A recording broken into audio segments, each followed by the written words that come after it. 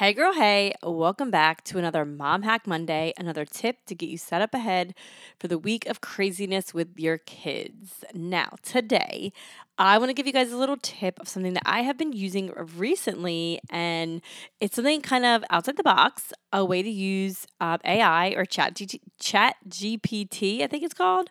But basically, what I've been doing is going to this app that I have that is basically a Chat GPT, or you can actually go to OpenAI on the website and enter in some prompts about things that you want to make for dinner. If you want to do a meal plan, you can literally be really descriptive if you are dairy free, if you're gluten free, if you're vegan, if you're low carb, if you're whole 30, and literally ask it, give me a meal plan for Monday through Friday. You can even ask it to list it in a table form for vegan dinners that are kid friendly or for low carb meals that are family friendly. It will literally give you your menu, then take it a step further and say, for those meals, please make my grocery store list.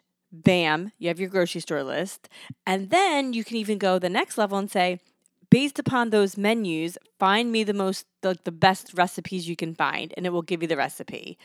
So, I mean, you can use this so many different ways, but what a game changer when it comes to like being stumped on what to make for dinner. And if you are a planner and you like to kind of have it spread out, like you know what you're making, you have your grocery store list. I mean, how much of a no-brainer is this? So, using AI for something that can actually help you. I mean, there's so much controversy around AI right now, but it is here, it is in our faces all the time. And what can we do? We might as well find ways to use it that better our lives. So using it to create dinner lists, recipes, even if it's like, give me the name of 5 Instagram accounts that talk about vegan dinners. You could, I mean, it's endless what you can do. So I hope this tip helps you guys out because dinner is definitely an issue in my house with trying to figure out what the heck I'm going to feed these people in my house.